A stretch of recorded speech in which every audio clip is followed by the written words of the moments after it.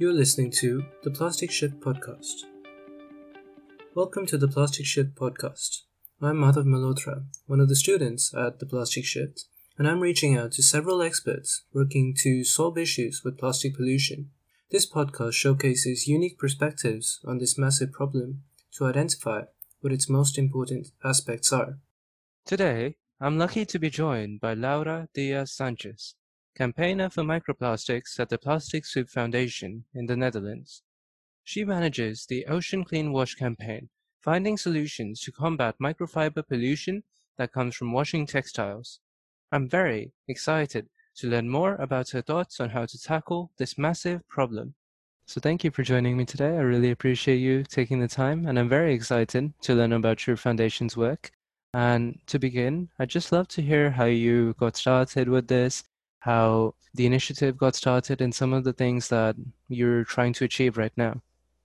Well, the Plastic Soup Foundation is an NGO based in Amsterdam, and our focus is plastic pollution, obviously. The way it started back in 2011 is because the director, Maria Westerbosch, she learned about the issue of microbeads in cosmetics.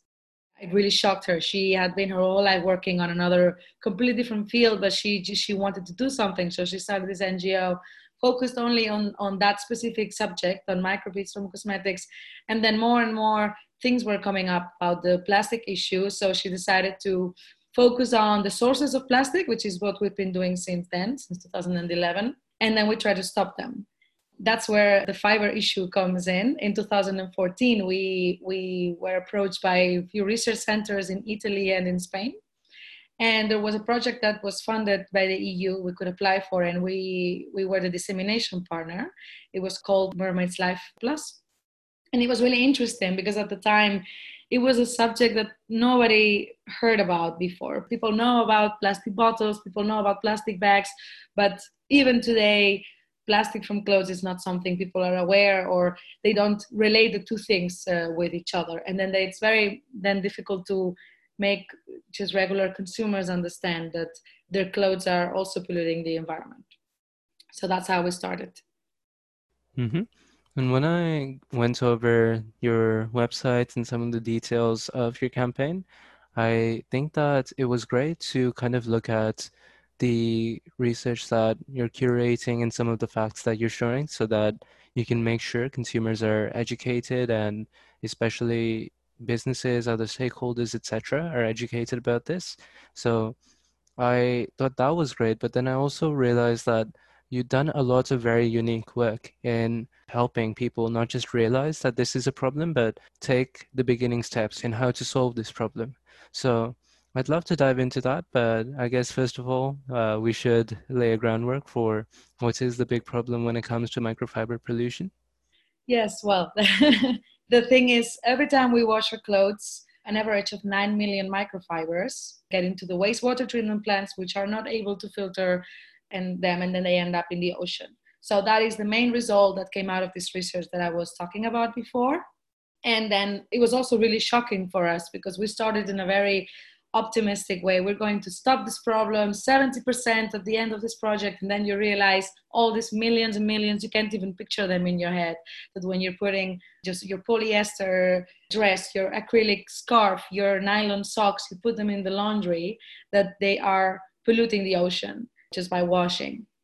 Something else that we found out later is that also just by wearing clothes, there also microfibers are being released in the air because of the friction just by walking around. And that's another issue. It's not only in the ocean, it's also in the air. So yeah, it was very important for us to make people understand, okay, this is the problem. Your clothes are the problem, but you can also be part of the solution as a consumer. And we made a guideline, washing guideline for consumers.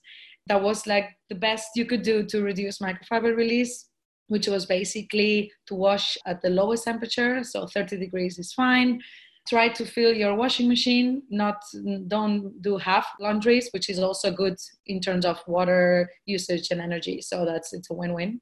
Also, liquid detergent is a very good one as opposed to powder detergent, which is something we also were very shocked because obviously liquid detergent comes in a plastic bottle and powder detergent comes in a cardboard I'm not sure how it works over there, but in Europe, that's how it is. So obviously, if you're thinking in terms of plastic, you think, oh, I'm going to buy the cardboard box. But then when these fibers are released into the environment, we can't take them back. And if powder detergent makes more friction between the clothes when they are in the laundry, so there's more fibers are released. In the end, it's all about friction. The more friction among clothes, the more fibers will be released. So that was one of the things that was very interesting. With the liquid and powder detergent, we also found that softener was helping a lot with less friction, obviously, between clothes, so less microfiber release. Of course, another one, the tumble dry, very interesting because obviously there's a lot of friction between clothes when you dry your clothes in a tumble dryer. So we say, okay, if you need to use it because you can't hang your clothes, then try to use the lowest revolutions possible because there's less movement, there's less friction. And then again, most importantly, I think for people is know what you're wearing, wash wash less. You don't need to wash your clothes as much as you do usually. We wash a lot because it's in our brain that it needs to be clean, but most of the times it's not that necessary. And in the end, buy less new clothes. We need to change a little bit the mentality of consumers. Mm-hmm. And I think that's what kind of struck me about learning about all of these suggestions and guidelines that you've created is just the sheer complexity of being able to collect this together. Because personally, I know from trying to learn about microfiber pollution, if we look at the impacts that it has when we look at it down the line, so what actually ends up in the ocean, then we have lots of numbers for number of microplastics, the percents that come from different sources, etc. But then when it comes to even the most basic questions about how does this actually come from the source, from people actually, say, washing their clothes, or what are even the impacts of these microfibers when they do end up in the ocean? There's so many unknowns, and I know that if you've been looking into this for a few years now, I'm sure that you've had to deal with a lot of uncertainty and update things as more science comes in. What are the kinds of approaches that you try to make sure that you can stay on top of new things, and as new information comes along, if something isn't optimal, then adjust it?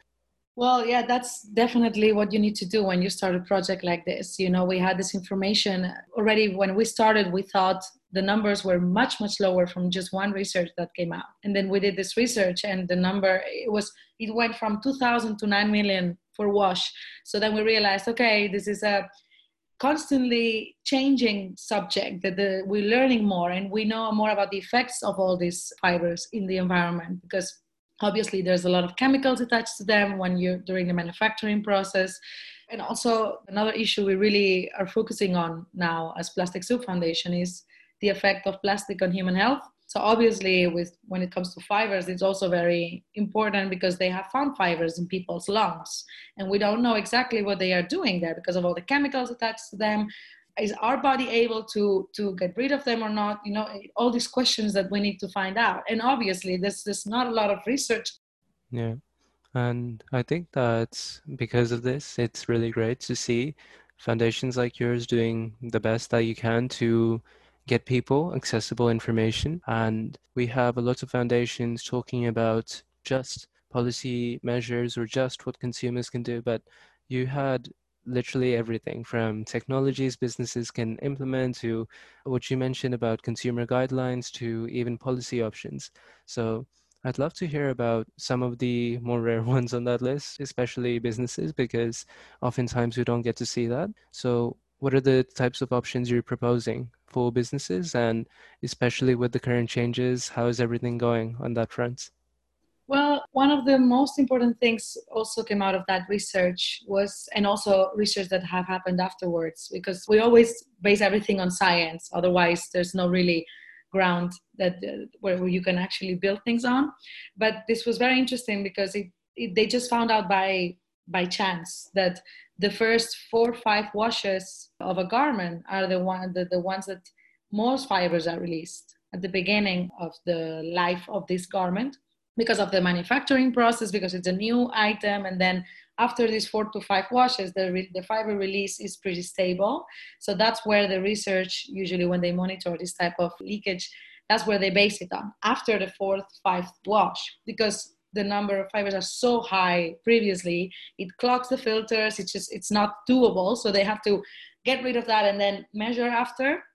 And that was something they found by chance, they realized. And then we thought, wait, so if the first washes are the ones that release the most fibers, then why don't we always wash everything 5 times before we sell it to the consumer? Of course, it's not a perfect solution. It's not one solution in this problem. That's the issue with the plastic fibers in the environment. You need to approach it everywhere. That's why it's important for businesses. But in this case, why don't we pre-wash these garments and we filter the water, so we make sure that these fibers are already stopped. And then when the consumer receives this item, this clothing item, it's already much more environmentally friendly. Then something else even earlier in the chain is to design clothes in a better way. There's already in these guidelines that you mentioned, the way the yarn is, if it's woven, if it's knitted, it makes a difference in how polluting it is. So just looking into your own, as a business, looking into your own chain and see, where can I make changes in the design? You need to invest in this, obviously, but there are things that are available. And then this last thing that it was also part of the research, was not only about monitoring, but also looking for solutions, was a coating for yarns that would also stop the fibers. So when you're washing it or just wearing it, which is something we also really like, less fibers will be released. And it's a coating made of byproduct it's pectin, it's a byproduct from citrus. So it's already something that it's used, it's in the market, and it's biodegradable. It's not adding an extra chemical to the garment. And there's only preliminary results, because obviously for this needs money, this needs investment, and the scientists, they do what they can. But it's really promising on nylon, for example. So that's something that's very interesting for us. But in the end, we're the communicators. We need the businesses to look at their own chain and see where in the circle they can do things, because it will be about applying solutions in every step. Not only the fashion industry, the washing machine industry, even end of life. The industry needs to be responsible for the products, not only after sale, also when at the end of life. So collecting the garments, making sure they're back in the circle, so there's the least leakage possible. Mm-hmm. And now, I guess, with the challenges that businesses are facing, especially after COVID, businesses will hear that. And now across the board, businesses are being hit by challenges, especially for the smaller businesses. What are some of the ways you're thinking about making sure that we can incentivize businesses to invest in sustainability? Well, I think that's one of the things that COVID really showed us, is that we need to care of the environment. It is very important. There's many issues, there's climate change, there's global warming. You need to care for the environment. And we have been seeing an improvement in businesses. They care more about it. When I first talked to many fashion businesses back in 2016, it was very challenging, because it was not a thing they cared about. They heard about the fibers. They knew it was a little bit of a problem, a threat. They wanted to know the results. But then when I tried to follow up, okay, how are we working together to solve this? We have a set of solutions. Look here, we have these guidelines. You can do things. Let's work together. Then I would only hear back from the small businesses. For some reason, a lot of them have sustainability really as the core of their business, while big corporations is not always a thing that they care about. But we have seen improvement in that, which is good. Before, it was just to cross a to-do list in the corporate social responsibility. Yeah, I've done something with plastic, great. But now it really is changing a bit. How to approach this now, even during COVID, we're still in COVID. It's very complicated. The fashion industry is really struggling. But I am really hopeful that they see that how, because of all the things that happen, how we need nature, we need the environment, and they need to be part of it. And in the end, consumers also have a big role to play in this, because the way social media works now, a lot of people feel really connected to a brand as if they were a person. And that can work on our side really well, because once you feel connected to a brand as a person, you have this reliability. And if you learn that this brand is doing something bad or something that goes against something you believe, you're going to take it more personal and say, well, I'm not going to buy from you anymore because you disappointed me. So the consumers have this role, or they have this power of saying, hey, I want you to change because I like your brand and I like where you stand, because it has become this sort of personality. And what you do is not okay. What are you going to do about it? Please change the way you make your clothes, the way you communicate, because I want to buy from a brand that I like, because it's doing also these things for the environment. So hopefully, consumers realize what the power that they have, and then businesses realize that they do need to change. They can't keep going the way they are. Fashion industry they have already really bad fame. They have to change. Yeah, there are a lot of different avenues of problems that we've started to hear about in the last little while. And I think what's especially interesting about what you just mentioned is one of my hypotheses going into this is that it's not just that we need to get consumers to realize their power and get businesses to realize the importance of this. It's how do we facilitate that connection? Because oftentimes when I think of how NGOs or governments or other stakeholders can frame the connection here. Like businesses, it's important for you to make a change because your consumers want this. It can be a little bit threatening. It can be a little bit negative. Either do this or you're going to lose your customers. Whereas I think that there's an opportunity for, say, an NGO, hypothetically, to kind of take the step in doing things like consumer research. Well, in the beauty industry, we see that consumers often want these sustainability practices and they're willing to pay like X% more to get it. And historically, this has been something that I guess you might see a few researchers doing. We've spoken to a few of them like that. But I think that if we can facilitate this connection, then we could make a lot more progress. And it might be something that we see hopefully more NGOs take on in the next little while. Yeah, I completely agree, and that's what you said. There is research showing that people are willing to spend more money if they know. But this is what I said. If I trust this brand and I like it, I don't mind. I'll pay a bit more if I know this is doing good for the environment. Mm-hmm. So yeah, hopefully, I agree with you. I think we are starting to see a change. I'm trying to be optimistic. Yeah, it's very important. And regarding that note of optimism, that finally leads me to my last questions for you about the future of what we can hope for in this industry. And in particular, I wanted to ask two big questions. The first thing is, what's the changes that we need to see to be able to tackle this problem? So, what are the biggest nodes in the network, the largest corporations, stakeholders, governments that can make a change in this issue? And if you were to see them transition away from the current problems we have to the best of their ability, what are the types of changes that would be required to achieve that? Well, I think governments play a really, really big role in this. One good example we have here in Europe is France passed a law recently that all new washing machines need to have a filter installed from 2025. And it was very interesting the way it went, because it was very fast. It was this one minister and she really pushed for it, and they had a meeting with all the stakeholders, obviously, to discuss all of this. We were also invited, and she didn't care whether the washing machine industry, they were pushing back. She said, I don't care, I know this is a problem and I know this is a solution and we can apply it, so we're going to do it, and it's going to happen. But she pushed for it. You need one person in a government, one person in a company, even in a business, that wants to fight for this and that can make a change. You need one person inside that pushes for it, and that's how you make the change. We are an external entity, an NGO pushing. We are the bad guys for them, but you need someone inside to make the change, and those are the ones who push. So we're hoping that this French legislation will go at the European level in the coming years. We're really, really hopeful. And we also hope that other governments, like the Dutch government, where we are based, they are also pushing for it. Not as strong as the French one, but we're also in conversations with the government, which is very interesting, because that means that they want to do something.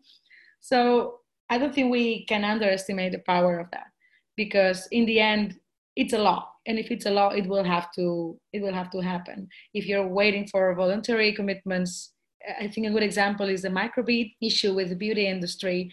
They promised already back in 2012, yes, we will phase out all microbeads from our products, but then they replace them with other stuff.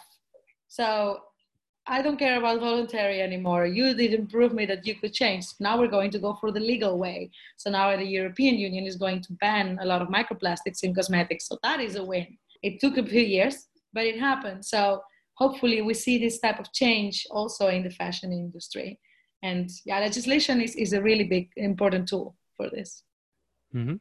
And finally, if you could think about your role as an organization in trying to bring about these changes, I know that a bunch of stakeholders are now looking at the opportunities presented after the slowdown to think about how can we optimize areas that we maybe had been ignoring before? How can we use this as an opportunity to grow more and make it ideal for the changes that we do next?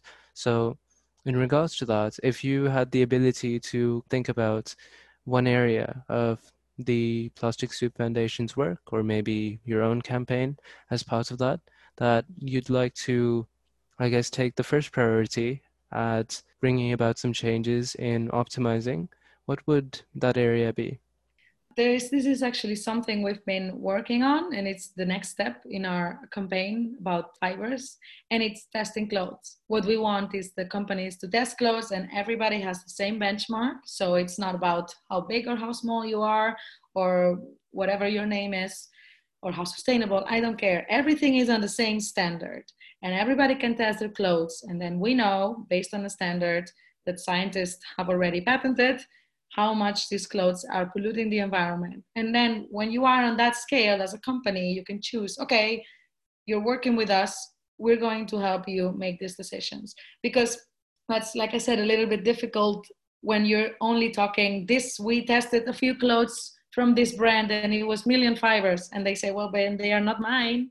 They're not my clothes. So, well, now you will be able to know if they are your clothes, how much your clothes are polluting. So we think that this is really going to help the fashion industry actually take a step, and hopefully there will be front runners that want to be ahead of this. There's a lot of brands who care about this issue. So we're pushing for that. This is actually our next step, and hopefully it will work. Mm-hmm. I think that would be a really cool future to imagine, because I can envision some kind of possibilities in incorporating, I guess, this aspect of sustainability with other aspects. So looking at ethical sourcing when it comes to, we have often problems in the fashion industry in the past regarding child labor or where the products are produced. And I think that if we can integrate these different measures of sustainability and maybe, I guess, creates a common standard or some way for consumers to know when they're actually buying the product what is actually the environmental impact of the choices I'm making in a clear way. I think that could go a long way towards making a change. So I think that's a really cool idea, and I'm looking forward to seeing what happens next with your foundation's work on this. Thank you. I'm also really looking forward to it. So if anyone wants to learn about the Plastic Soup Foundation and this campaign, where might they go? Well, you can find us everywhere on social media: Facebook, Twitter, Instagram, and or just go to our website, plasticsoupfoundation.org. All right. Well, I'm sure if anyone's curious, then they can check out those links. And thank you again for taking the time to explain about your work today. Thank you for having me. It's been a pleasure.